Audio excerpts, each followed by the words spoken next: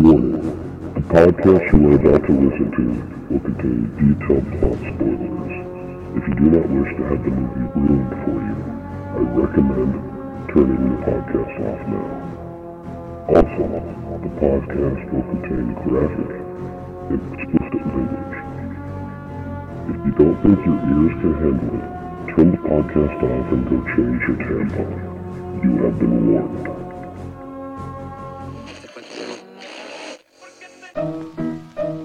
Let's all go to the lobby. Let's all go to the...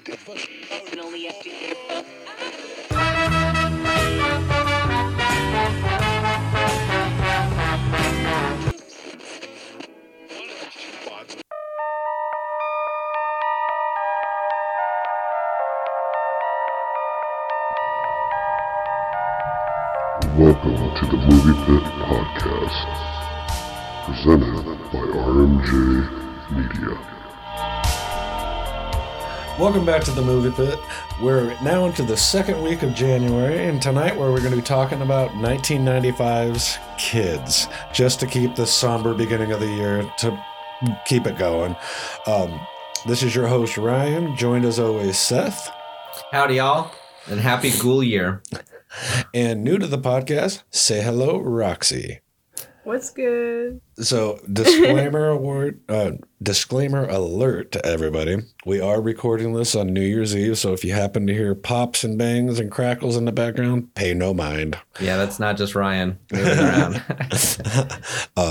But, as always, what we do every week, let's go around the room, talk about what we've seen, what we want to see, what we don't want to see. Seth, we'll start with you. All right, so we had talked a little bit about Megan coming out on Friday. Yeah. I think I'm pretty down to go see that, just to see it. Yeah, I agree with that. Like I said, my biggest fear is that everything we've seen in the trailer is going to be the best part, and the movie's just going to be total dog shit. Yeah, and I think that's just why I want to watch it for the end, to see how it comes about and shit. You know, if it puts herself in harm's way of the child, if that's one of her protocols or something. You know what I mean? Have you seen the trailer for Megan? I think I know what you guys are talking about. It's the one like the mother builds like a robot doll best friend. I've seen ads. Yeah, I think it's going to be a good movie, but like I said, it's produced by James Wan, and his movies could be really hit or miss. Okay. Like, I love the first Insidious. The rest of them fucking sucked. I love the first Conjuring. The rest of them sucked. Didn't you watch some of the Insidiouses? No. I watched The Conjuring. The Conjuring. Yeah, I've watched all those. I want to see the new one that's coming out. The third one. Yeah. It's actually going to be the fourth one. Oh, just kidding. Yeah. And actually, what else is coming out? The Nun 2. So, see, I don't like the Nun that much. Oh, neither did I. Yeah, so that's why I'm hoping this one's going to be good. All right, you guys agree on that. Anything else you've seen? Let's see here. So I saw a trailer for, I think it's just called 65. It's got Adam Driver in it. For the record, the listeners, he's reading this off a notepad. Yeah. Because he remembered we talked about this last week and I forgot. Sticky notes come in handy. So yes, I'm reading these straight from a fucking sticky pad. 65. Apparently, it's like got dinosaurs and Adam Driver in it. I would love fucking dinosaurs, and they haunt my dreams, and I'm cool with having some more nightmares about them. Then we'll have to cover Carnosaur at some time. Yeah, I'm super down for that. Yeah, anything to haunt the dreams. Why not? Let's just make it fun. John Wick 4. I've seen the other three. Yeah. This one looks badass. I hope it's not some kind of... I would imagine they would call it the final chapter if this was going to be the last one. I think there's going to be one more chapter after this. Yeah. I'm not sure, though. Let's see here. Oh, I wanted to ask you, have you seen any of the new Mission Impossibles? Because it feels like they've been cranking out new ones lately. I've seen all of them. Including the newer ones? Yeah. Okay. Are they worth a watch? Like, do you think the new one coming out is going to be any good? I'm not going to pass judgment on it until I see it. Okay. There are really cool elements with some of the newer ones. One of these days, it's going to be the final one because Cruise is just going to kill himself. They need to stop letting that old bastard do his own stunts. I think they're just waiting for him to like snaps like a cankle into his throat or something. Like the fucking film company took out a life insurance policy on him. Like, If he dies, we get $100 million. Yeah, pretty much. That's all they see when they look at him is a cash in, right? They're just Pretty much. I saw a trailer for the new Transformers, and it kind of had some Beast Wars vibes to it. It is Beast Wars. Okay, but they just didn't call it Beast Wars. That, yeah. Okay, I loved the Beast Wars. That was all CGI and whatnot. So I hope this kind of does a decent job paying tribute to them, because Beast Wars was way fucking cooler in my opinion. Oh yeah. I'm still a Gen 1 guy, but I love the original run of fucking Transformers. Yeah. That was well before your time, so.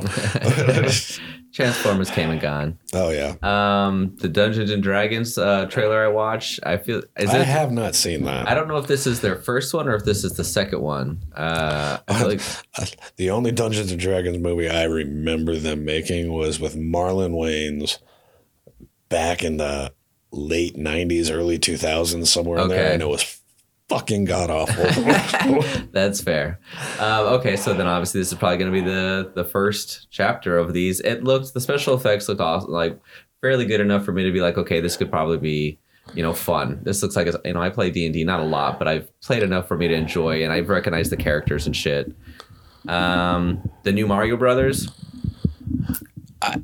I like the look of it. Okay, let's put it this way: it can't be any worse than the Super Mario Brothers movie that we've already received. With John Leguizamo? Yeah, they hire a fucking British guy and a Mexican to play two fucking Italian guys. Yeah, that sounds right. That's how they do.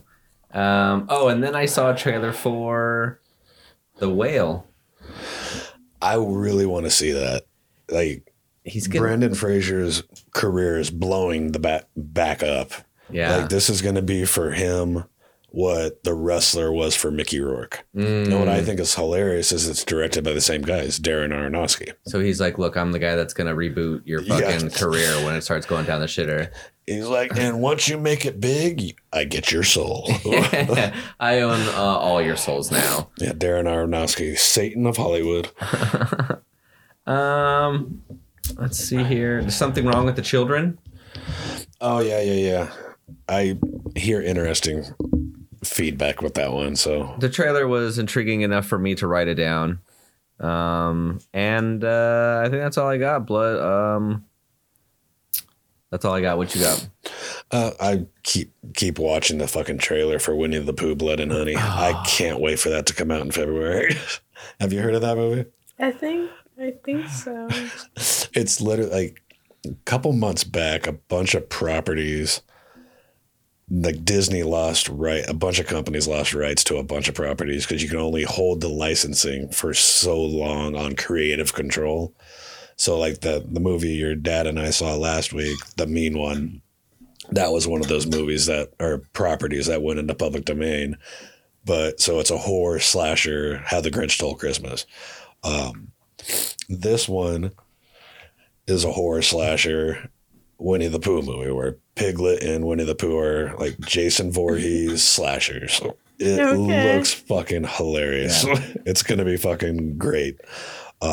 They returned what is like 1 million acre... 100 acre woods. 100 acre woods. Like literally at the beginning of the trailer, they show Rest in Peace Tigger, Eeyore, and shit like that. And it's all because Winnie the Pooh and Piglet are pissed off because Christopher Robin's left the 100 acre woods. And doesn't play with them anymore. Kind of like Toy Story, in a way. You know what I mean? Yeah, kind of. That's actually a pretty fair analogy. They outgrow them, I started rewatching. I know we talked about it a little bit because I just love the show. I'd already finished it, but I'm rewatching Leverage again because that's just a great fucking show to watch. Isn't it the one you just finished before you started watching Alias? Yeah. Okay, that's fair. I'm that guy. I'll binge like Buffy the Vampire Slayer was one I was notorious for. I love that one. I'd watch 4 episodes a fucking day. When I got to the end of season 7, the last episode on the disc 1 of season 1 went back in. So I'm that geek. That's like you with Malcolm, huh? Oh my God, I watch Malcolm in the Middle constantly, like every day. Every night before I go to bed, I watch Malcolm in the Middle. Well, it's a good show to fucking rewatch. Yeah. Like also another one that I've been rewatching, That 70s Show. Because I want to get through that because I will give that 90s show a shot, but I don't have high hopes for that. I think I gave it maybe 1 or 2 episodes. But, you already started watching it? No, so the 90s show, oh no. It's on Netflix. You're thinking that 80s show. That 80s show came out after that 70s show, and I gave that a watch. Like that movie got pulled from air after 2 episodes. I'm like, so what they think? Let's get Red and the mom back and go for round 3 and see if this one fucking takes off. I think you watched that 70s show, didn't you? Yeah, like freshman year. I watched it, and then that's whenever, like, I don't know what his name is. The guy with the curly hair got, like... The guy that plays Hyde?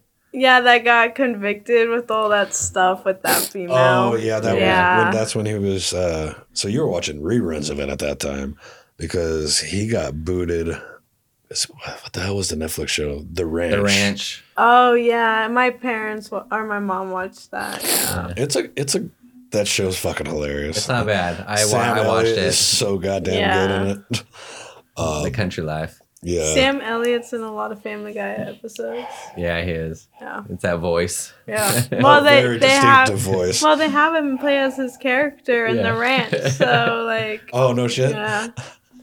Yeah, I have not seen that. Yeah, like Lois is like obsessed with him and stuff like that. Yeah. That's awesome. Why are all women obsessed with Sam Elliott? It's the mustache. It's the mustache. He's, and the voice, I guess. He's like an OG cowboy. You know what I mean? He's just always kind of been that guy. I should have been a cowboy. Toby Keith. Oh my god. Oh, see, I was thinking Kid Rock. That's how out of tune I am with my country western. Kid Rock ain't country. No, not at all. But that lyric, he is what kept that in my head, not the original.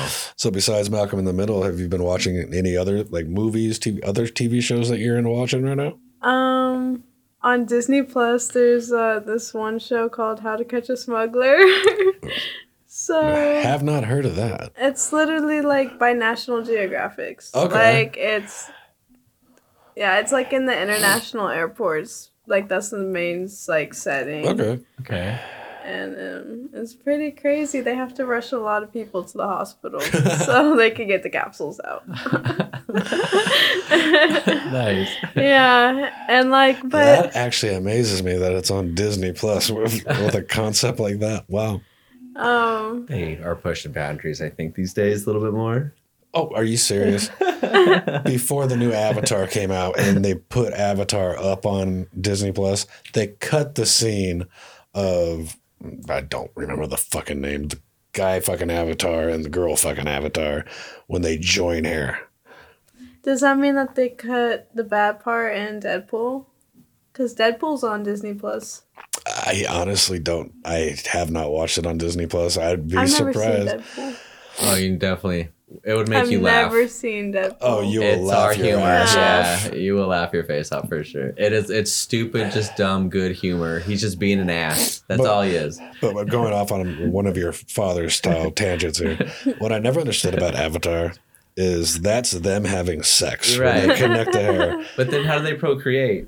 But in order to ride a horse or train a fucking you also attach your little so every time you do that, you're fucking an animal. Yeah. They're becoming one. That's really disturbing. I never understood that. It's I guess alien. Well, they're animals too, right? Alien bestiality. Yeah, I was gonna say alien bestiality, but they're like animals themselves, right? You know, mammal-y kind of. They're cool looking, but like, what are they? They're like have like zebra stripes on them.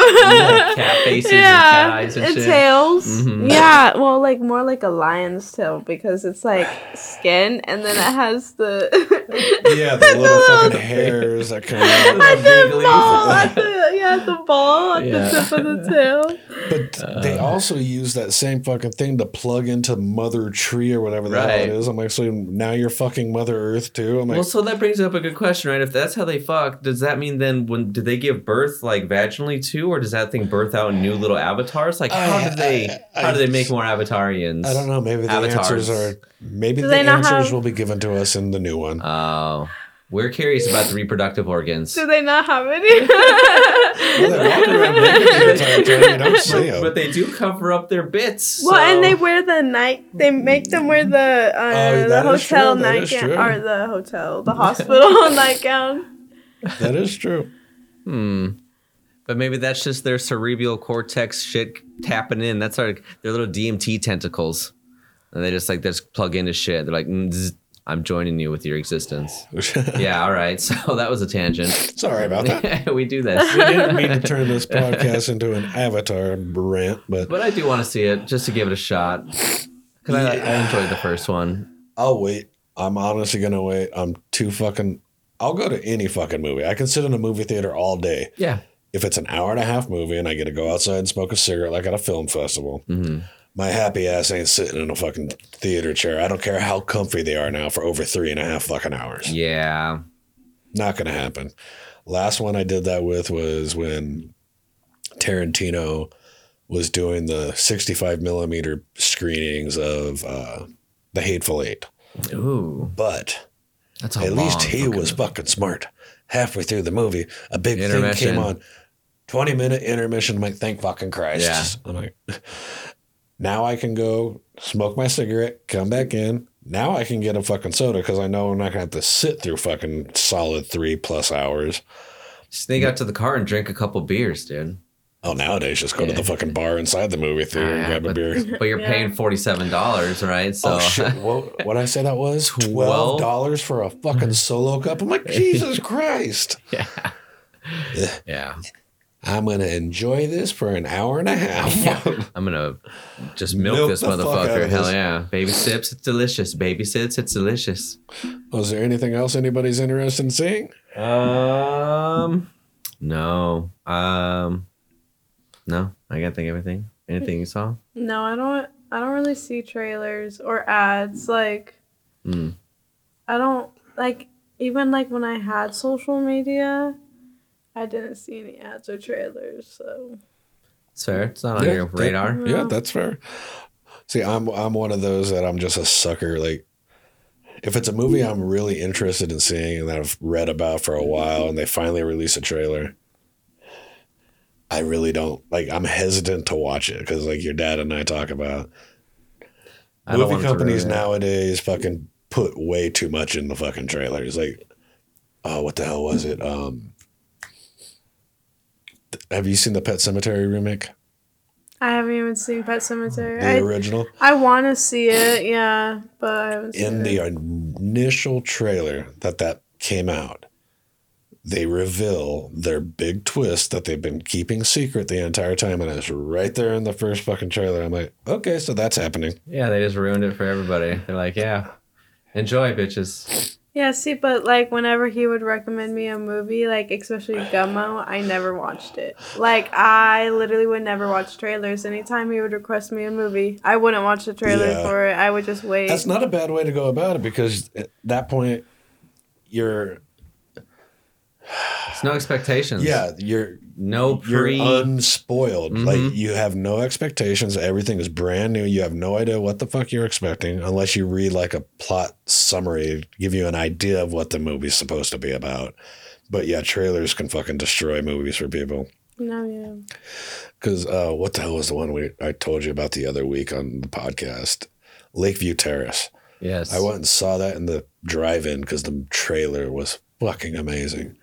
And after an hour and 45 minutes, I realized every good part in this movie was in the trailer. Yeah, and I hate that. Honestly, if it wasn't for us doing this and us trying to have fucking banter right now before we get into the podcast, I just like Roxy, I don't watch them because I've had it ruined for me so many times, and that discouraged it legitimately discouraged me enough to the point where I was like, I don't know what's playing. I don't want to know because I don't want to see trailers or anything. But since we've been doing this, I'll be honest, I have been liking watching them because it's something new to talk about and learn about, but I'm not going super balls deep like I would before. Where it's okay, I try to watch every single trailer so I can see as much as I could and learn about it. Yeah. It's just okay, give me a little blip, let's go see it, then we'll talk shit about it afterwards. See, what I always liked about trailers is because movies are being edited up until the day they hit theaters. Okay. So you could be watching a trailer and say, "Oh, I can't wait to see that scene. It looks fucking amazing." Go to the movie. It's nothing like that. Not in there anymore. Like they completely cut it out. Yeah, and Monsters University, they did that. Yep. And I was watching the movie and I was like, wait, that scene wasn't in there, like I was in the trailer. Yep, happens all the damn time. Like, because you're like, am I tripping? Is something happening right now? Mandela effect. Like I remember when Halloween 666, the origin of Michael Myers was coming out. Loved that fucking trailer. Loved that trailer. I didn't know the movie had came out because there was never any like ads for it aside from that initial one that I saw. The reason why I didn't see it is because it came out as Halloween Curse of Michael Myers and they cut out, like they reshot the entire fucking movie. Oh, fuck. So now there's a version out on, that finally came out on Blu-ray called Halloween Curse of Michael Myers, the producer's cut. So when you watch the two movies side by side, it's not just additional scenes. It's completely different fucking plot. Completely different fucking story. Dialogue and everything too? Yeah, like the last 30 minutes of the movie are two completely different movies. Like totally reshot shit because Dimension wanted more blood, guts, gore, blood, guts, gore. The writer wanted story, and the studio fucking won. I wish I prefer the producer's cut, but yeah, Michael goes to therapy. He apologizes for all the bad things that he does. He's now a veterinarian. And he just likes to cut open animals now. In addition to the ones he already did. Eventually, we'll get to that one. And when we review it, we will discuss both versions. I will make you watch them. Michael retires. Okay. So if there's nothing else anybody wants to see, let's listen to the trailer and get into the synopsis and get this shit going. Yeah, yo.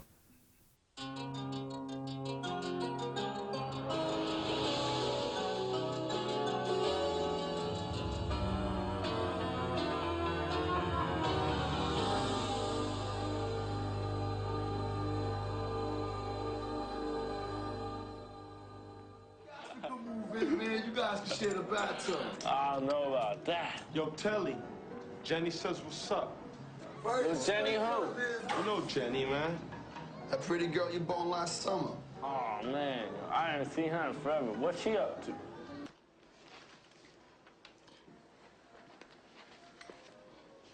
Jenny, you've tested positive for the HIV virus. I only had sex with Telly. So that's your new girl, huh? I hope so for now. You like him kind of young, right? Fucking baby. I like him new, not like you. Fuck you. Listen, I'm fucking serious. Where's Telly? Telly's not here. I think he went downtown with Casper.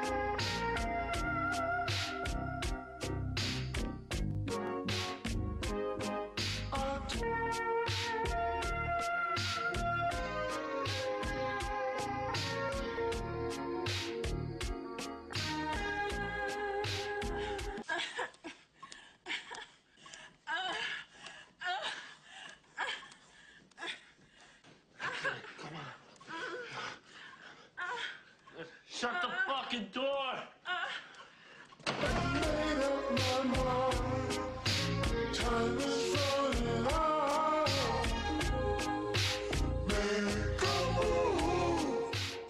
This is it, Jennifer. Your big breaking TV. Welcome to prime time, bitch.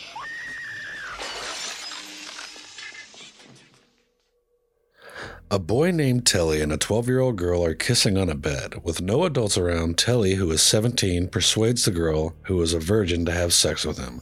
Afterwards, he meets with his best friend Casper, and they talk about his sexual experience. Telly vocalizes his desire to keep having sex with virginal girl. The pair then enters a local store where Casper shoplifts a 40-ounce bottle of malt liquor as Telly distracts the cashier. Looking for drugs, food, and a place to hang out, they head to their friend Paul's apartment despite expressing their dislike of him on their way there. Once they arrive at Paul's house, they join the other boys in boasting about their sexual prowess as well as their nonchalant attitudes towards both unprotected sex and venereal diseases. While doing so, the boys smoke marijuana while watching a skating video. Casper inhales nitrous oxide out of a balloon, which Telly considers dangerous. Across the city, a group of girls, among them Rudy and Jenny, are talking about sex as well. Their attitudes evidently contradict that of the boys on many topics, particularly oral sex and the significance of individuals to whom they lose their virginities. Ruby and Jenny mention that they are both recently tested for STDs at Ruby's request, though Jenny only got tested to keep Rudy company. Ruby's test is negative, though she has had multiple sexual encounters, many of them unprotected. Jenny tests positive for HIV. She tells the nurse she has had sex only once with Telly. Distraught over her results, Jenny spends the rest of the day trying to find Telly to prevent him from passing the virus on to another girl. Meanwhile, Telly and Casper walk to Telly's house and steal money from Telly's mother, who was preoccupied with taking care of the new baby. They go to Washington Square Park and purchase a dime bag of weed from a Rastafarian. They then meet up with a few friends to talk and smoke, one of whom gives a blunt rolling tutorial. During the hangout, Casper and many others taunt a gay couple passing through the park. On the other side, Telly briefly talks to Misha, a girl who strongly dislikes Casper and calls him a jerk. As Casper rides on the skateboard, he carelessly bumps into a man who angrily threatens him and pushes Casper. The man is struck in the back of the head with a skateboard by Casper's friend Harold, causing him to collapse. A number of the other skaters join in, beating, stomping, and hitting the man with their skateboards until he is rendered unconscious by a final blow to the head by Casper. While discussing whether or not they killed the man at the park, Telly and some of the group pick up a 13-year-old girl named Darcy, the virginal younger sister of an acquaintance, with whom Telly wants to have sex. He successfully convinces her to accompany them to the public pool. The other girls engage in kissing and flirtation, but Darcy shows restraint. Afterward, the group goes to an unsupervised party at a house of another friend named Stephen. Meanwhile, Jenny makes her way to Washington Square Park, where she speaks with Misha, who tells her about Telly's possibility whereabouts at NASA. She runs into Fidget, a raver boy, who shoves a pill in her mouth, which he says is supposed to make Special K look weak. The drug turns out to be a depressant. Once the effects set in, Jenny discovers that Telly is at a party at Steven's house. Jenny arrives at the party only to learn she is too late as she discovers Telly having sex with Darcy, thus exposing her to the virus. Emotionally drained and still under the influence, Jenny cries and passes out on the couch among the other sleeping partygoers. A drunk Casper then rapes Jenny unprotected as she sleeps, exposing him to the virus as well. Another teen at the party was able to witness the assault. As daylight approaches, a voiceover by Telly explains how sex is the only thing worthwhile in his life. The next morning, a naked and confused Casper wakes up and says, "Jesus Christ, what happened?" as credits roll. So, when was the last time you watched this movie? Or when was the first time you watched this movie? Me? Both of you. I was a freshman. I'm a senior now. Okay. How about you? Did you see it when it came out? Shit, dude. I think I saw it at a party. So probably 16, about 15 or 16 is when I saw it. Okay. So when did this shit come out? 95. Okay, so I was, okay. I was 10 when it came out. I didn't see that shit when I was 10. I don't think. No. Yeah, I did see this movie when it came out. Hell yeah. And it was what I was 14. Like I said, we're continuing on with somber fucking January. We had the girl next door last week, and now we have this. Did you think the story needed to be told? Yeah. Yeah, I think it's like it shows you like what's like the hard parts in life, I feel like, and like what things can lead to. The realness of it. Yeah. That's actually a very good point. That's kind of the theme, is the two back-to-back films have just been kind of like, this is real shit that happens, right? You know, we all have a good time laughing and watching horror films. And the sad thing is, this movie was actually not inspired. No one could be inspired, but was based off real events in New York. Okay. Like there was a guy. They finally caught him. It took 10 years for them to catch him. Like, they didn't catch him until after this movie was made. But he was HIV positive, and he was just going around having sex and infecting as many women in New York as he could. That's fucked up. And when they finally tracked him down, took his ass to court, got found guilty, and I think they sentenced him like 30 consecutive life sentences in prison. It's like premeditated manslaughter or something like that. It's literally manslaughter. Mm-hmm. Did he know he had it? Yeah. Yeah, he was doing it on purpose. Okay. Yeah, he was doing it intentionally. Yeah, where the movie portrays obviously the opposite, but maybe this is what Did you leads up. notice? Because it's been a while since I saw this movie. Shit. So, like I said, this is the first time I've watched this movie probably in 7 years, and I never noticed it today when they were at Paul's apartment. And because we were talking about the real case and premeditation, and you made a comment that, well, he's not actually doing that. When they start talking about how no one has AIDS, no one has died from AIDS, they quickly cut over to Telly, and the look on his face, like he's all smiling and laughing, then he looks down. He knows what the fuck he's doing. Oh, so you think that he knows he has AIDS? Oh yeah. Oh, he knows he has AIDS. So do we know that he's 18? He's 17. Oh, he's 17. Yeah. That, like I said, this movie. Yeah. This movie starts off with a 17-year-old trying to take the virginity of a 12-year-old.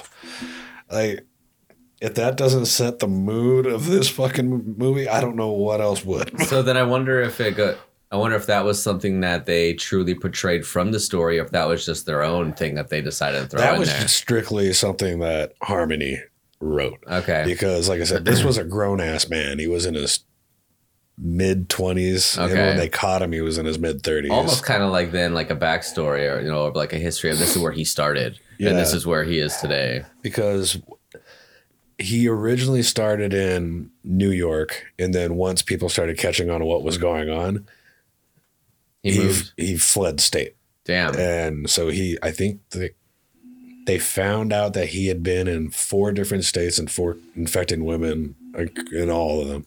That's so heinous.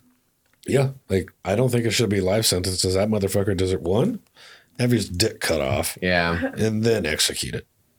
Let him endure that for about a week. Or just let that be his death penalty. Cut his dick off and let him bleed out. Yeah, I think that he probably had to get like protective custody and shit. Because I would imagine that inmates would probably fuck him up. Yeah. Oh yeah. Like, they don't want to rape him because they get it. They definitely put him in fucking solitary. He was not in Gen Pop because they will justify that shit within those walls. They wouldn't have raped him. They would just kill him. They'd just shank him in the yard. Mm-hmm. As bad as that fucking sounds. Oh, Wentworth status. Oh my God. Yeah. So we immediately, like I said, that opening scene is shocking enough, and then we meet Casper. And I understand. What I like about this movie is the writing is very authentic, but it's authentic about all the crap I hate. Like, I love hip hop. I love the culture. I hate wiggers with a fucking passion. Yeah, that's fair. I really hate it. 90s in New York. If you're white, talk like a white boy. Unless you're mixed, don't try being black. As fucking Sweet Daddy D says, I stay black, you stay white. As it should be. Yeah. And it, like I said, it's been so long since I saw this movie. I cannot believe how young all the fucking actors and actresses look in this fucking movie. Yeah. Like when the scene with the girls talking, Rosario Dawson. Yeah. And I had to look it up because she was 16 years old when they made this movie. She was 16. Chloe, she was, I believe, 19, but she had to be because of what happens to her in the movie. Right. In fact, I'm going to kind of jump to that scene because the scene where Casper is raping her, he's doing so with a 12-year-old actor on the couch right next to him.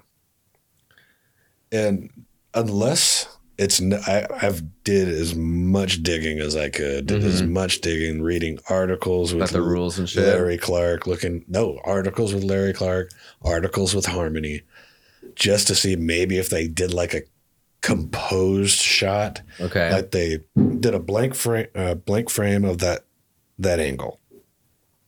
Then they shot the boy on the couch. Oh, I see. And then they shot the rape scene, part, right? And they spliced it together in editing. It's called a superimpose shot, where you overlayer shit in when you're developing the negative. Like Kung Pao into the fists. Kind of. But this would have been like really old school because they didn't have like the digital editing that they have nowadays back in 95. Yeah. Like everything was, you were editing. But that feels like a pain in the ass to do just for that fucking scene, right? So are you I guarantee, like, that's what I'm saying. I'm like, it's probably this movie pissed a lot of people off. Yeah. Pissed a lot of people off. What did you think of the acting in the movie? It was good. It was just like you were in the room there with them. Like, that's just how good it was. Like, you were sitting there in the conversation with them. Yeah. It felt natural, huh? Yeah. So real and authentic. And like you're saying, like being there, that's why I kind of like this entire movie. One, like the scene where Casper and Telly are first leaving the girls' apartment complex. How many one shots they do and long shots. Yeah. They don't edit, and it's all handheld. So you kind of get like the camera's moving around, and that gives it a realness to it. Yeah. And that's where I believe we said we were going to do this one as well.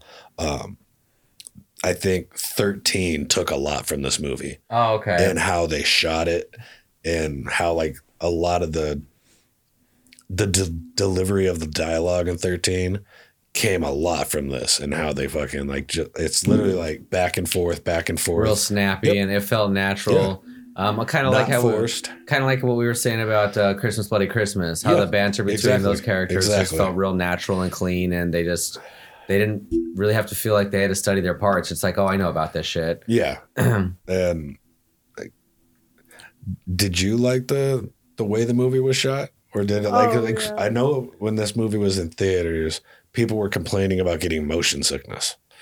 Oh no, I like how it's filmed. The way that it's filmed is like he's just holding the camera, just filming. Yeah. Yeah, and I like that.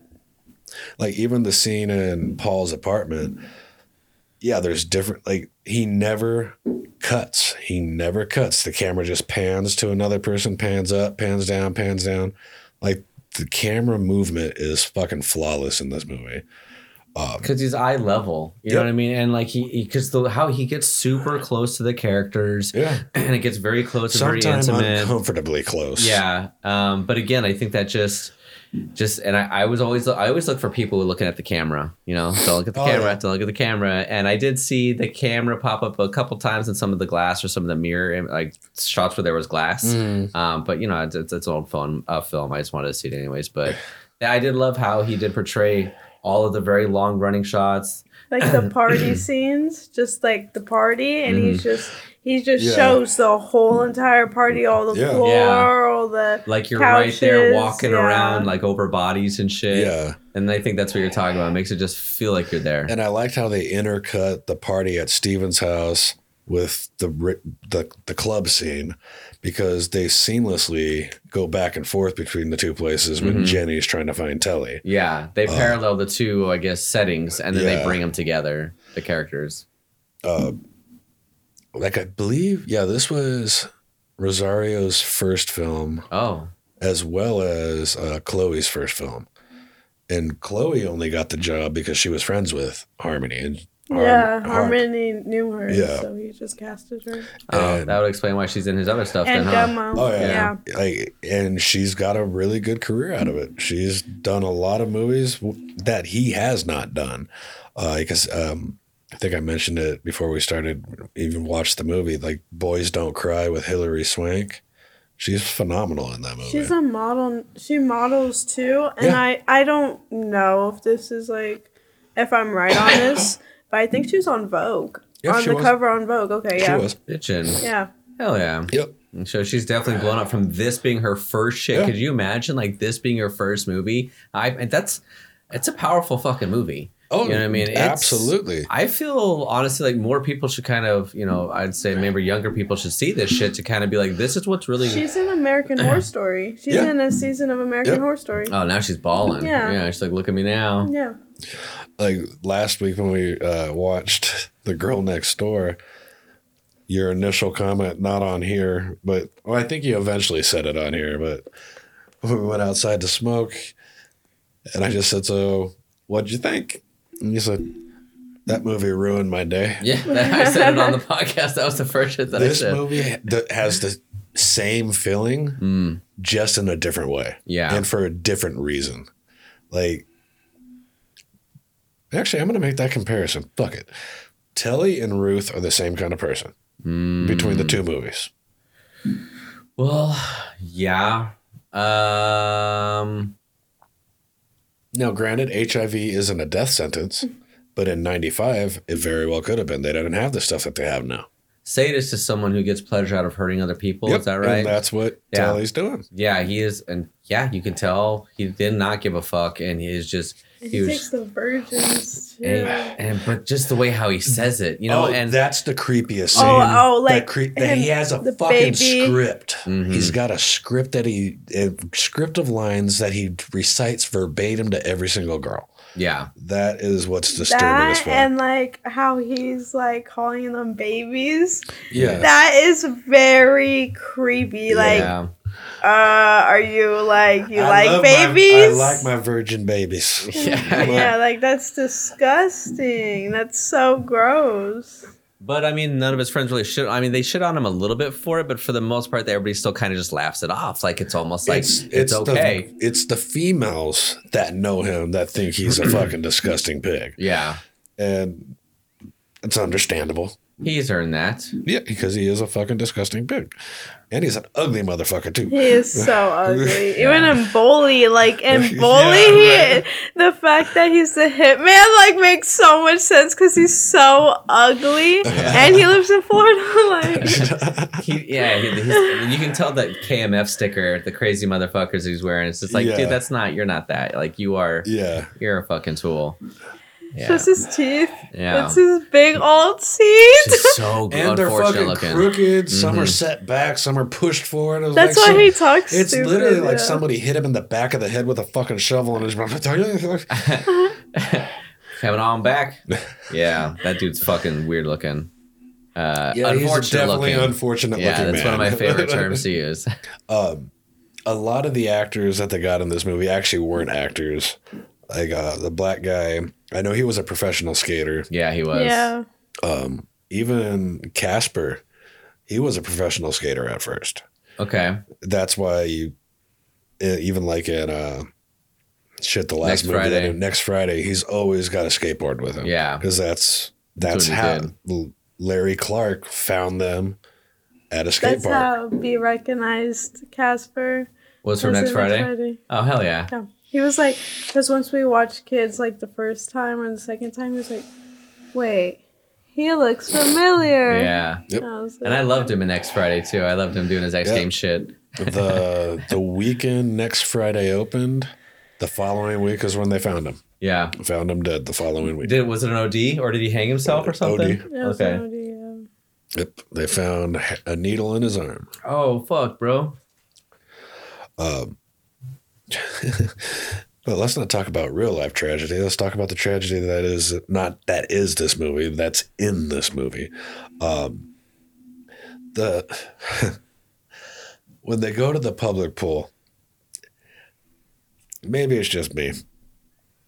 The dick tornado went on a little too fucking long. I've thought that since 95. I'm like, okay, do it once. That's hilarious. But don't do it for 4 minutes. Like literally just back and forth. And not again, the director does not want to cut, does not want to edit. I'm like, nobody wants to see that. He just keeps going on and on and on and on. And then when he cuts away from it, you think we're finally done. Nope, we cut back to him. He's still fucking going at it. Slap, slap, slap. Then he stops. He's like, let's try it this way. Slap, slap, slap, slap, slap. I'm like, yeah, it's a funny scene, but could have been half the fucking time. Maybe Harmony's had some trauma in his life. Some fucked up trauma that's affected him. Because, I mean... Given the movies that he's done, he's definitely kind of got a little bit of that vibe. Like, I know I might have been touched. He was poor. Yeah. Because of, like, the commentary and Gummo, but...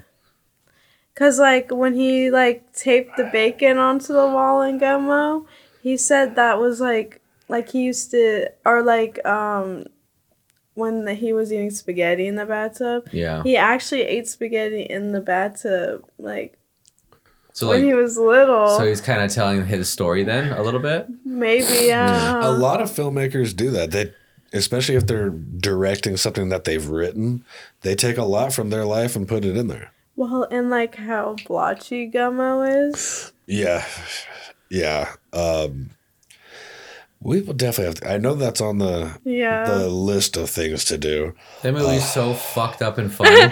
Like, it's just so out there, but it's just like this, and that's why I loved it. Yeah, it's very real. It's very right there, very intimate.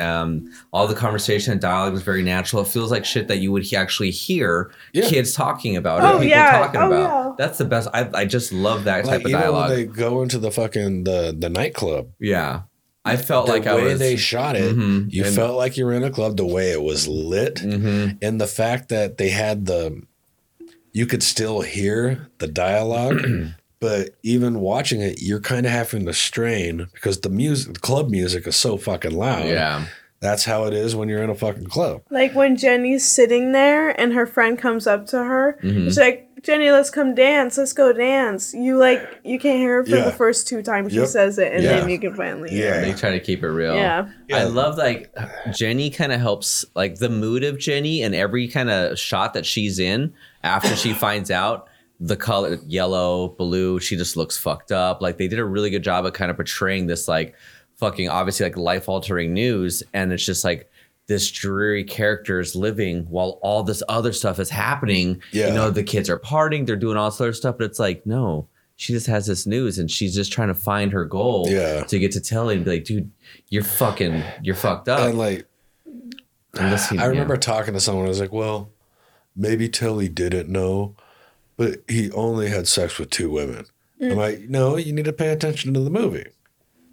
He hooked up with Jenny a year ago. Mm-hmm.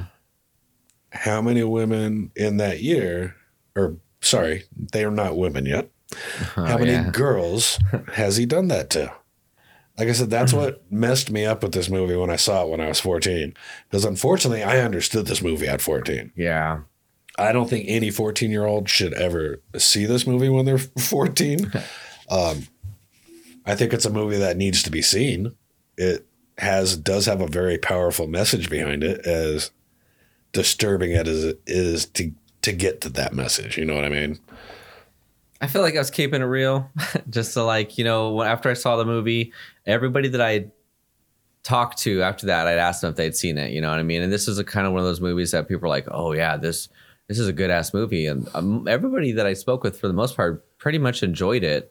I didn't really feel like the acting was bad at all, really, in any of the bits. No, and like I said, the movie isn't very long, but it's a very fast movie.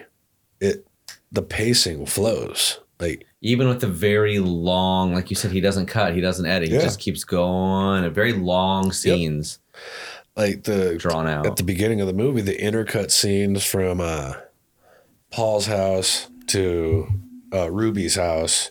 How they every time they cut, there's always something being said. Always something being said. There's no dead air, and then we cut down back to the girl side of it. Always something being said. Always something being said. Even though they're I like the fact that it contradicts each other. Like both sides, the boys have this perspective and the girls have the opposite fucking perspective. Yeah. That is how guys fucking talk. And I assume that is how females fucking talk. At that age, they're pretty straight up. Right. Yeah, especially with my old friend group. Yeah, I would hear very expective stuff. Yeah, from the girls too. Yeah, they keep it real. Yeah, that's what I mean. Like Aaliyah, she was all up in there. I was like, okay, girlfriend, but yeah. And like in the bathrooms, you hear just girls relating to things and stuff like that. And I hate it when that happens or whatever. Yeah. So see, that's where I'll give Harmony a lot of credit. He knows how to write for the age that he's trying to portray. He had a very solid grasp on how, well, because we all were that age at one time. We all know how we talked. And he was newer to that, or like he was not that far from that age either. Yeah, when he wrote the movie, I love him in this. Even though it's very short. Yeah. I just love him. He looks so different. Yeah. He's just he's just this fucking very fun little guy. And he's just nerdy too, though, when he's taking drugs. Yeah. That is the one thing, like, I could see it happening. I'm like, but that was the one character in the movie, was his character, that I do not believe he looks like we would be doing what he's doing. He just didn't look like a fucking raver or a fucking druggie to me. It didn't come across that way. So he made geeks cool. He's like, look, I'm this nerdy guy. I got these glasses, but obviously I'm bumping. I got all these people and I like going around drugging women. Yeah, telling them it's one thing and it's something literally else. Forcing you. There's a lot of peer pressure that happens in that movie now, thinking about it. There is a lot of peer pressure. It shows you what peer pressure is, especially with Harold. And like the peer pressure alone, even with fucking Telly, how he's talking to the women and pretty much conning them into sleeping with him. Yeah, fuck ton of rape energy in this goddamn movie, that's for sure. Uncomfortable amount of rape energy. That's a good point. We've had a lot of movies in the last few weeks on this podcast that are rapey as fuck. Yeah, maybe there's plenty more we can find, I'm sure. Oh, yeah, you were talking about Requiem for a Dream. There's certain scenes in that are fucking rapey as hell. Oh, 13. There's scenes that are rapey as fucking hell. Holy Hills Have fuck. Eyes, right? That's literally a rape scene. It's not just rapey, it's straight up. What is it? Laws of Attraction? Rules of Attraction? Oh my god. Yeah, I always get that mixed up. Yeah, Rules of Attraction. And one of the that first has scenes. that has a pretty gnarly rape scene in it. No, now I'm looking at suicide scenes. Yeah, like, I know we've discussed two of them. It's scary to look at, like, not just the characters that had names in this movie, just people that acted in this movie. There was over fucking 10 people that have died from drug overdoses that were associated with this movie. Shit, 10? 10. That's I only knew crazy. the two. Yeah, I only knew Like, I literally two. watched a video. I came across it was cast of kids then and now. They were short. Nope, they went through everybody. And the number of them that says dead at this age, died at this age, died at this age, died at this age. It's fucking scary. maybe this movie's cursed. Yeah, it kind of feels that way. Well, I don't know, because the chicks, though, that were essentially the victims in it, they blew up, right? And all the guys that were shitty are pretty much dead now. They probably got hate, right? Even some of the females were amongst that cast that I'm talking about that died that were in this movie. But she brings up a good point, though. Maybe they got mad hate, right? I mean, if they were already kind of druggies or unstable and shit, and they portray... I mean, they did make a choice, though, to portray the character. But maybe you're right. Maybe they did get mad hate. I won't remember her name, but the actress that played Darcy, this is her one and only movie because she died before this movie even hit theaters. Because Tilly gave her AIDS. Yeah. It happened in the movie, happened in real life. Fuck. How'd she die? Honestly, I think it was a drug overdose. Oh my God. Yeah, maybe it is a haunted ass movie. Like I said, everyone that associated with this, except I think like 2 of them died like in like car crashes and shit like that. One was suicide, but the rest were all fucking overdoses. It's so crazy. Well, yeah, you would. There's what the hell? It's on Shudder. It was called Cursed Movies. Did you ever see Poltergeist? The original Poltergeist? No. So that movie, the little girl. I haven't seen it yet either. Oh, yeah, no. So I think I like started it, and then my boyfriend was like, my mom said this is a scary one. And then turned on the newer one. Oh, God. That movie sucks. Yeah. But the little girl that plays Carol Ann in the original, she died at, I think it was after they made Poltergeist 3. It was before it hit theater, so I think she was like 9 when she died. The girl that played the oldest daughter was murdered from a celebrity fan stalker. Like Salinas. Kind of along those lines. Production designer, or not production designer, director of photography of that movie got killed in a fucking plane crash going back to reshoot scenes for the movie.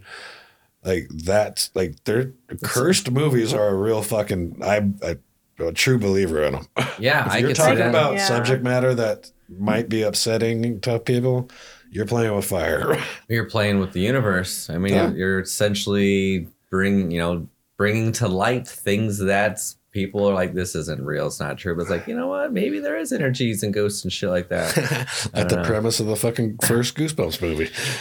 Oh, yeah. Everything R.L. Stine writes in his books comes to life. Yeah, right. But we're not here to talk about that movie. Maybe next Halloween I'll bring that one up because I've got some things to say about that movie.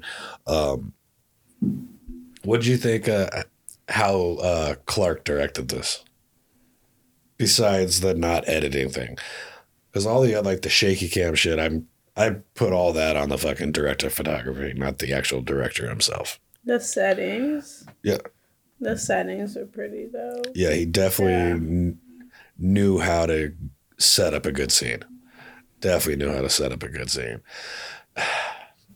I think the soundtrack was pretty good to this too. Oh my God! Yes, I have some of the songs off of the soundtrack. Actually, at one time I actually owned the CD, the soundtrack. Don't know what the hell happened to it. I feel like that anytime the setting or the mood changed, or like the scene ended, or it started a new scene, there was always like a dingy like punk rock or like or like a just a song that just fit like the grungy or something. Yeah. Just like, oh man, you and felt with just it. Like, oh no, it's all kind of like sad music too, so it's just very like, oh my God, yeah. It makes you feel it more. Yeah, they did a good job setting the tone with the score. In this. Yeah. And actually, I just thought about that with something that you said. Not only is Telly intentionally doing what he's doing, with Darcy, technically, she did consent. But she does say, it hurts. Please stop. No more. Right. Once a woman says stop, that means consent is over. So he technically was raping her too. And Jenny was then a witness to that as well. Yep. Yep. Jenny literally heard her say that and Yep. then closed the door once Tilly said. Did you think that she was sitting there almost like looking into the past, like, oh my God, the That same was thing me. happened to me? Yep. Uh-huh. That's And literally what I took it. literally was Oh, thinking that same thing. That would hurt too, so much to be Yeah. like, to know you've gone on this journey to fucking tell this awful news to a piece of shit human being, right? And then you're going and witnessing the thing that led to you having this horrible fucking news. Like, the story in itself is, I mean, that's a fucked up thing to think about, right? Oh, fuck yeah. The whole story is written very good. Jenny's whole story is trying to find Telly to tell him. Because That's literally yeah, her whole story in this. Just movie. put yourself in her shoes and go through that whole journey and just be like, she goes through, like, for being her first movie, I give Chloe a lot of fucking credit because she does a roller coaster of emotions in this movie. not a lot She of doesn't dialogue. even talk. Yeah. Yeah, she doesn't talk that much. Yeah. Only in that first fucking scene. That first scene when we meet her and when She's on the phone. Yep. And she's even shy when they're And the talking about girl taxi. stuff. Mhm. The taxi, she's not even talking that much. And that's probably a lot to do with the fact that she wasn't a trained actress. But anybody could say lines that somebody tells you. What she was doing is actually the harder part. Yeah. Is being able to Act and portray. emote and act through body language. Because actions speak louder than words with acting, in my opinion. Like, you could and with dialogue, acting comes from tone, inflection, how things are said, emotion. That's a hard thing to fucking pull off. And for, like I said, for someone who had never been in front of a camera before, she knocked it out of the fucking park. I give her credit. I give all the actors credit in this. Like, everyone was fucking great. Yeah, it was just so natural. Just felt real. Yeah. This is the first time I'd ever seen a movie filmed like this ever, or that I knew about. That no, this is the first time that I ever saw something like this, and that's when I instantly started telling everybody, like, have you seen this movie, Kids? It's the most realist ass movie. Like, I felt like we were all just hanging out, like having a conversation like this, but they just filmed it, and it's in New York, and whatever the hell they were doing over the summer and shit. And like, literally, when I saw 13, I literally called it. I'm like, this is this generation's Kids. Oh, Okay. Literally. So, like, Kids is what, like, made me fall into, like, indie films, but it was also, like, what made me start falling more into movies. I don't really watch movies like that. Yeah. So once he got me Kids and I started watching it, I was like, okay, I like this. Yep. And then he started giving me more films. Especially, like, with indie film, like, that's a good route to go down because there's a lot of crap out there. You will come across a lot of garbage. Oh, yeah. But there's a lot of diamonds in the rough that a lot of people don't know about. Yeah, it's crazy though, because like my generation literally doesn't know. Like this one girl in my psychology class, history class, sophomore year, I was talking with her and she looked like pretty indie, and I asked her if she ever watched Kids, and she said yes, and I was like, we are homies now.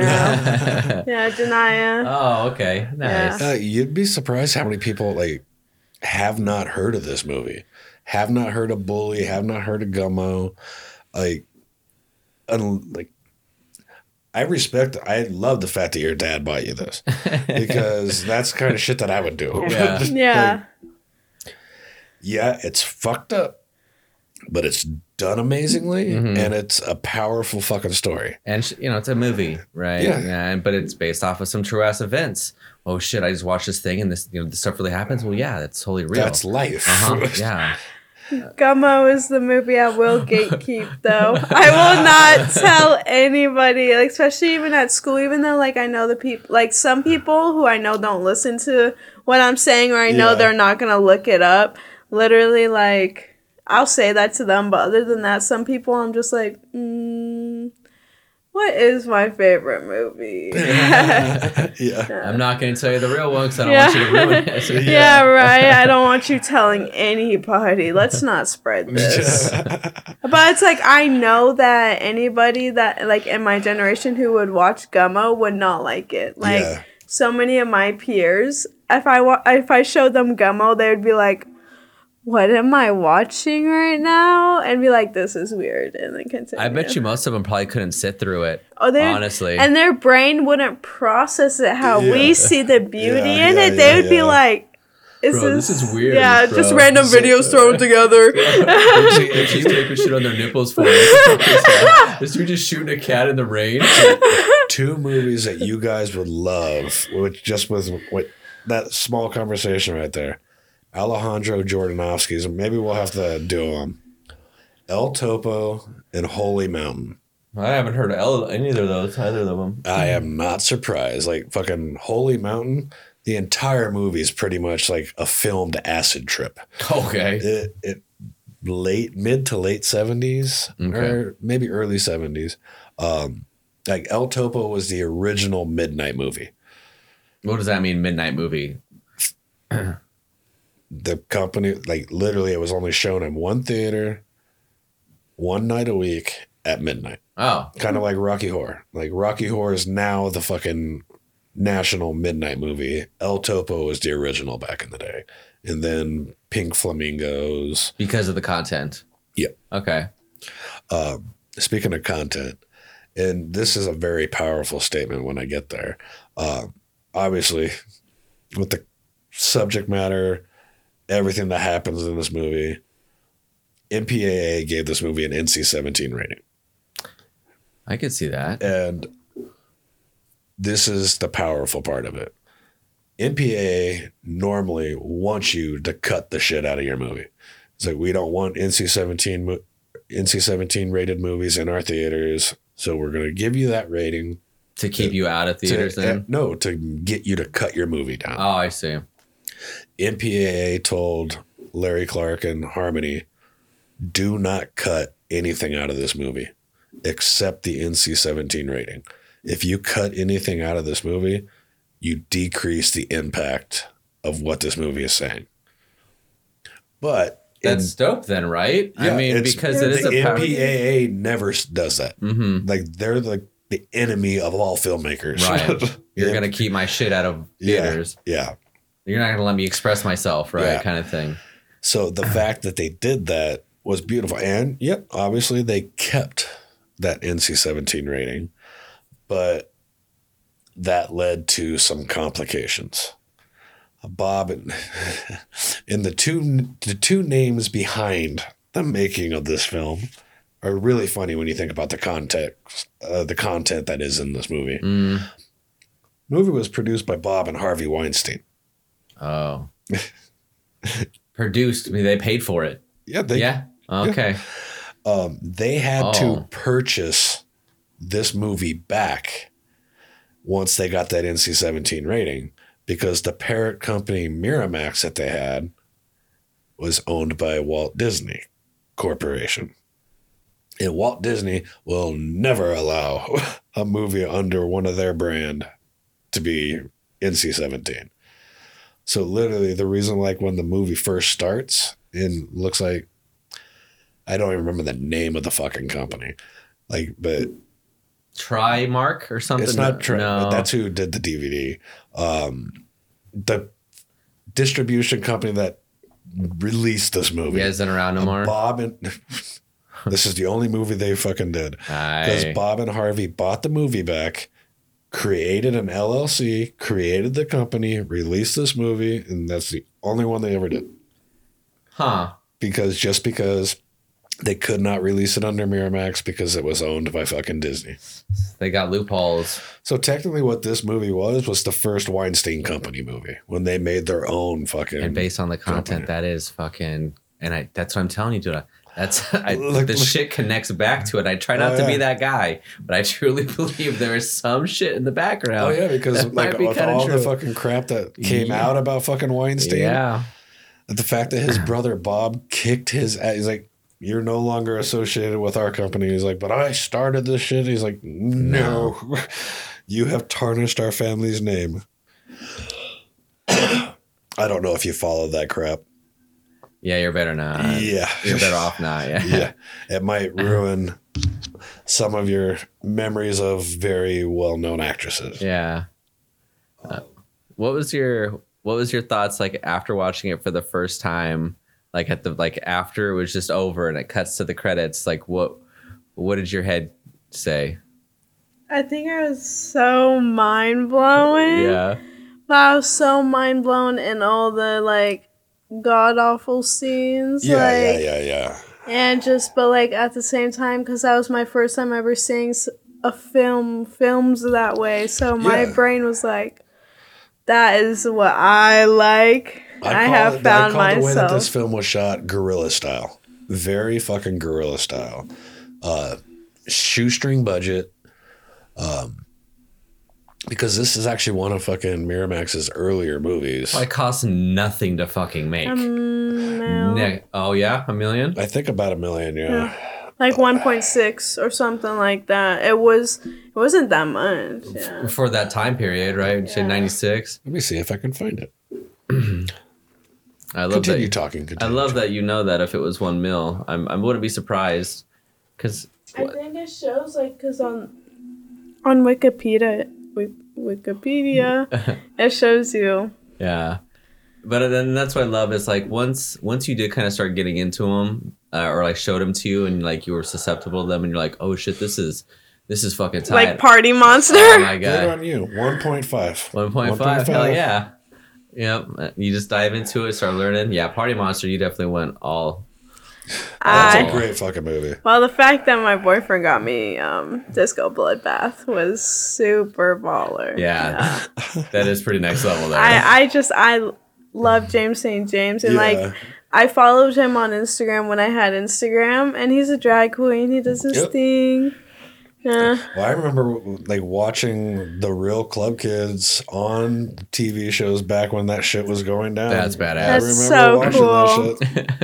And Seth Green and Macaulay Culkin did a great job. Oh my god, they did awesome, and I love Seth Green. Like I'm obsessed with Seth Green. Like he is like my little celebrity crush. That was such a role I never expected. That was like when fucking John Leguizamo, Wesley Snipes, and Patrick Swayze did Tu Wong Fu.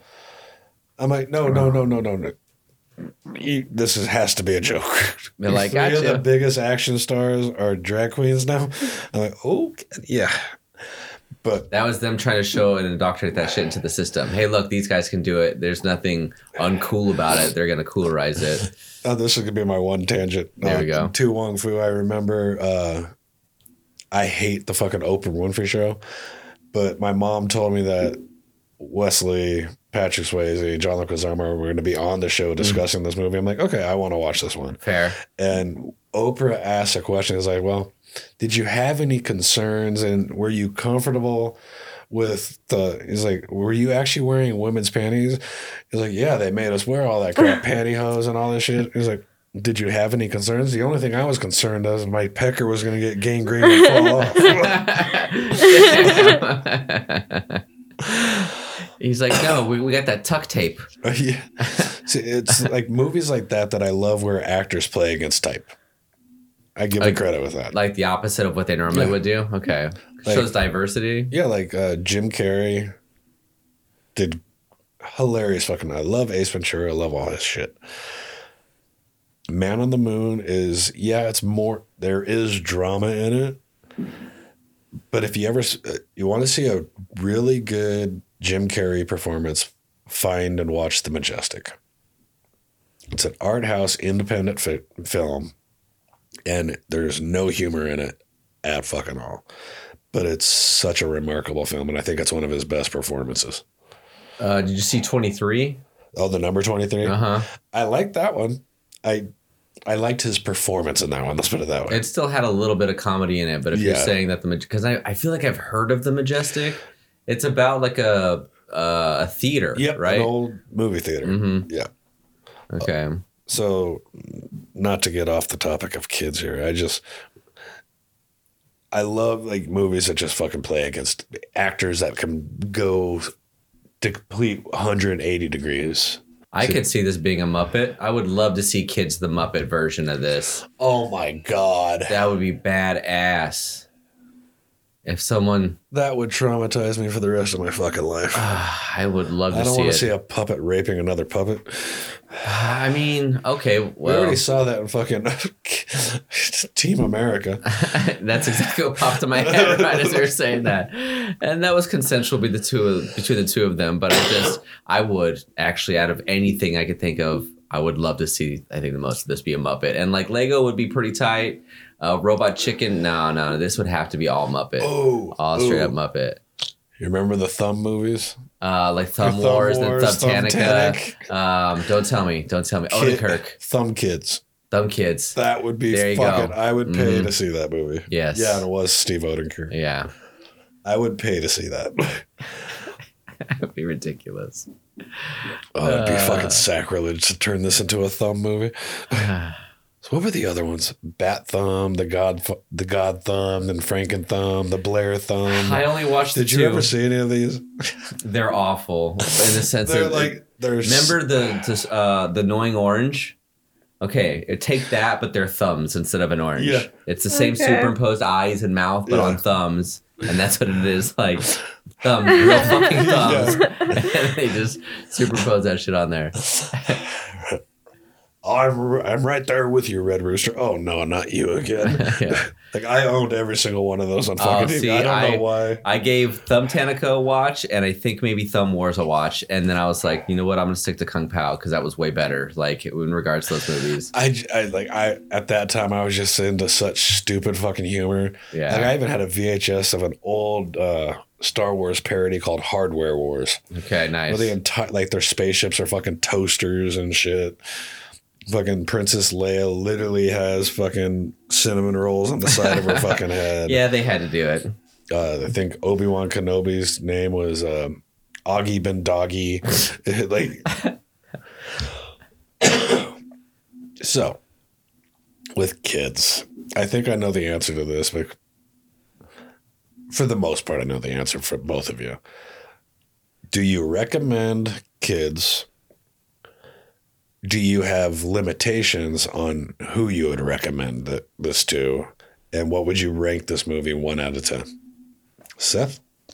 I would absolutely recommend this to anybody my age, obviously. And would I recommend it to somebody maybe more like Roxy's generation? I think, yeah. I think that there's a lot of things in this that are controversial as fuck today, but I still think that it portrays a good job of telling the story of how realness life can be. And again, if it's based off of something that really fucking happened, it's almost like it's educational. Yeah. You know what I mean? To a certain extent, like this is real shit and we're not going to cover your little eyes. There's some shit in here that you shouldn't see. I'm not going to keep that from, obviously. I didn't keep that from my own child because I felt like it was a fair portrayal of some real ass shit that I think that did a good job of being like, this isn't going to scar you, but it's going to open up your eyes. I rank it easily because it's a cult classic. I've been watching it for a long, long time. I love it. I don't have any bitches. This is easily a 9 to a 10 for me. Okay. You know, it's a great film. It is. Fucked up topics, whatever, but yeah, it was a one of a kind. It blew my mind the first time I saw this shit. And it's held it's got a place in my heart for all of eternity. Yeah. How about you, Roxy? I think that I would recommend it to like high schoolers. Like I don't have a sex ed class, like except child development. So it'd be like, here, watch this instead. You can learn some things off of this. And just like, I don't know, like, I feel like it can just teach a lot. Like, just show you a lot of stuff that happens out there. So mainly like my kids my age, like teenagers. That's fair. Because like this like movie made me fall into like indie films. I would give it like a 10 out of 10. Yeah, cool. Hell yeah. That's solid. I agree with everything both you guys said. What makes this movie so fucking powerful is the topics that this movie talk about are still relevant topics today. Mm-hmm. Like, AIDS is never going anywhere. HIV is not going anywhere. Mm-hmm. And this was the first movie to bring it into the fucking mainstream eye in cinema like this. So I highly recommend it. I'm not going to say people of all ages. Let's say starting at 14. I think that's a decent age, even though this movie was NC-17. Yeah. Aside from the bush scene, I really don't think it deserves an NC-17 rating now. I would say this is a solid R flick, but at the time, times were different in 95. Absolutely. I think a lot more shit is tolerable now. Like I guarantee if this movie was made today, it would be an R rating the exact way it's shot right now. Mm-hmm. It wouldn't be an NC-17. Yeah. So I recommend if you're old enough to get into a movie theater with your parent and you're over the age of 13, yeah, give it a watch. It's not good. You might not understand everything that's going on at that age, but it'll trigger shit in your brain meat that'll get you to start thinking about shit later on. And if you go back and rewatch it, you might catch something that you didn't see the first time because now you understand what they were talking about. You think it could kind of be like, so the actual funny Girl Next Door, not the somber one, how they're trying to like redo sex ed, you know, in that movie by doing it like porn style or whatever. Yeah. Do you think you could kind of borderline like kind of parallel this with kind of like that same idea or concept? Like I said, I don't care if you're not 17. If you're at least 12 or 13, I think this movie is okay for you to watch because it'll open your mind to it'll inform you about a lot of shit that fucking sex ed classes do not cover anymore because you can't talk about shit seeing anymore. Kids that age talk about that stuff just so fluidly, like as if adults would, you know what I mean? Because you know that we're human, right? We don't know shit about nothing. You're around all your friends, you're trying to learn shit. Oh, when I was that age, yeah, the shit my group of friends would say would make Solomon blush. Yeah. Let's put it that way. One kid is still, he kind of went mute after some of the things we said to him. Pretty much. Timmy's brother will never be the same ever again. And also showing something so tragic within that age range too, I think is what's so real about it. Yeah, and like. And it's more common than you think, like that, but that should be a thought in your head. Putting fuckers on blast. Like, you know, just like, look, we know you're out there. I love the way this movie ends. That's why I give it a 10. Like the fact that all this terrible shit has happened. She sees what Telly's doing. Then she gets raped. And the last line of the movie is Casper waking up not knowing anything that happened the night before. Completely unaware that he raped Jenny. He now has fucking HIV. It's just a brilliant fucking ending to end it on that fucking, like I say it a lot in movies like this, end it with a gut punch. Yeah. Literally end it with a gut punch. I mean, like, it shows you what karma is too, right? Like, Casper raped her and got what she had, right? So it is kind of karmic justice. Yeah, I mean, they do kind of, he does portray kind of a skeezy cat, you know, throughout, and even other girls are saying that dude's skeezy and shit. And then he practices what they were preaching, and then it comes right back to him. Yeah. And he gets it from Tully, of all fucking people's best friend. He gets AIDS from his best friend. Think about that. Yeah, that's a good point. I've been seeing he's patient zero. Yeah, because of that scene when Casper walks in and sees Tilly and Darcy and was like, oh, lucky, and then walks in and that's yeah. That's a good point. Yeah, like I said, there was just so much. Like Casper didn't have like really any interactions with females, and then he raped Jenny. Yeah, and like physical altercation. Yeah, and he's just seeing how Tully likes is so cool, and he's just doing this shit, and he's like, "Oh man, I can pull any chick," and he does it. And he's like, "Man, fuck you, bro." But let's be honest here. The guy who played fucking Telly wouldn't get no one. Nobody. Nobody. No, because Casper is the way more attractive friend if we're talking here. Like, yeah. He's that little wild man, little wild skater man. Yeah. Just like he was in Next Friday. And I'm sorry to go back to this. It was something I was thinking when we were watching the movie. The black guy. You want to talk about, I'm not even going to say unfortunate looking. That's a weird looking, like his eyes are way too far down. His forehead's like 6 fucking inches. He got goofier looking as he got older too. He gained a bunch of weight and shit. And he was still skating there for a minute. I think he actually rode a Baker, if I remember correctly. That dude, he was a goofy looking motherfucker. He was, Yeah, then he just kind He of reminded me of E.T. Kind of these big bulgy eyes. Yeah, like, what that's the why fuck? he reminded me of E.T. Yeah. Phone home. Anything else you'd like to say on 1995's Kids in closing? I loved it. Oh, absolutely. Absolutely. Yeah, it was a good one. And I'm happy I was able to share it. You know? Yeah, I was very happy to make that be my gateway to all these films. I think you show your friends the movies that you've kind of got into every time they come over, right? Something Yeah, new. like me and all my friends had a picnic in the backyard, put the projector up the first time it was ever used, and we watched Gummo and Kids. There you go. Outback. Yeah. Probably blew their minds, I'm sure. Yeah. All of us were eating fruit, and Dad thought we were rolling in the backyard. That's true, I did think that. That's fucking hilarious. That's what we did in warehouses. You roll and you eat fruit when you're not dancing. Yeah. No. So I'll let you two decide. Requiem or 13 next? Well, you haven't seen 13. Yeah, I haven't seen 13. So do you want I to think 13's a good juxtaposition to do after this one because of a lot of the similarities. Yeah, if we think it's a modern version, of Kids, then 13 would be dope. Yeah, Kids number 2, Yeah. 2.0. That's right. Yeah. All right. So that's us closing. Next week we're going to be doing, 13. We'll talk about that. Thanks for listening, y'all. Take some time out of your day. Go see a movie. Watch it. Enjoy it. Tell people about it.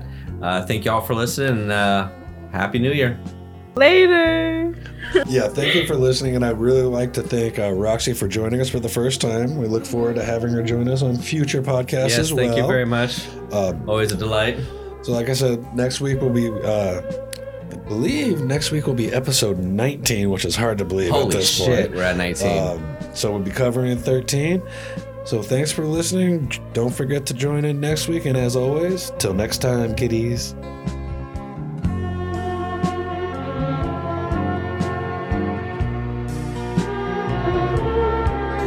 Thank you for listening to this, The Movie Pit Movie Review. We hope you have enjoyed your time.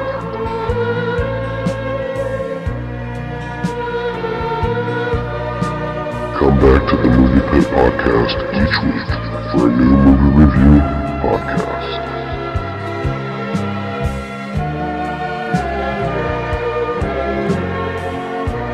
The Movie Pit is produced by Ryan Boozer Johnson and Seth Chapman.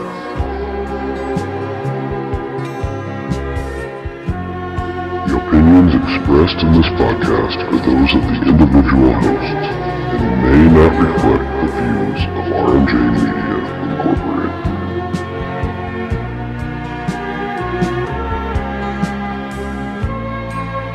See you next week.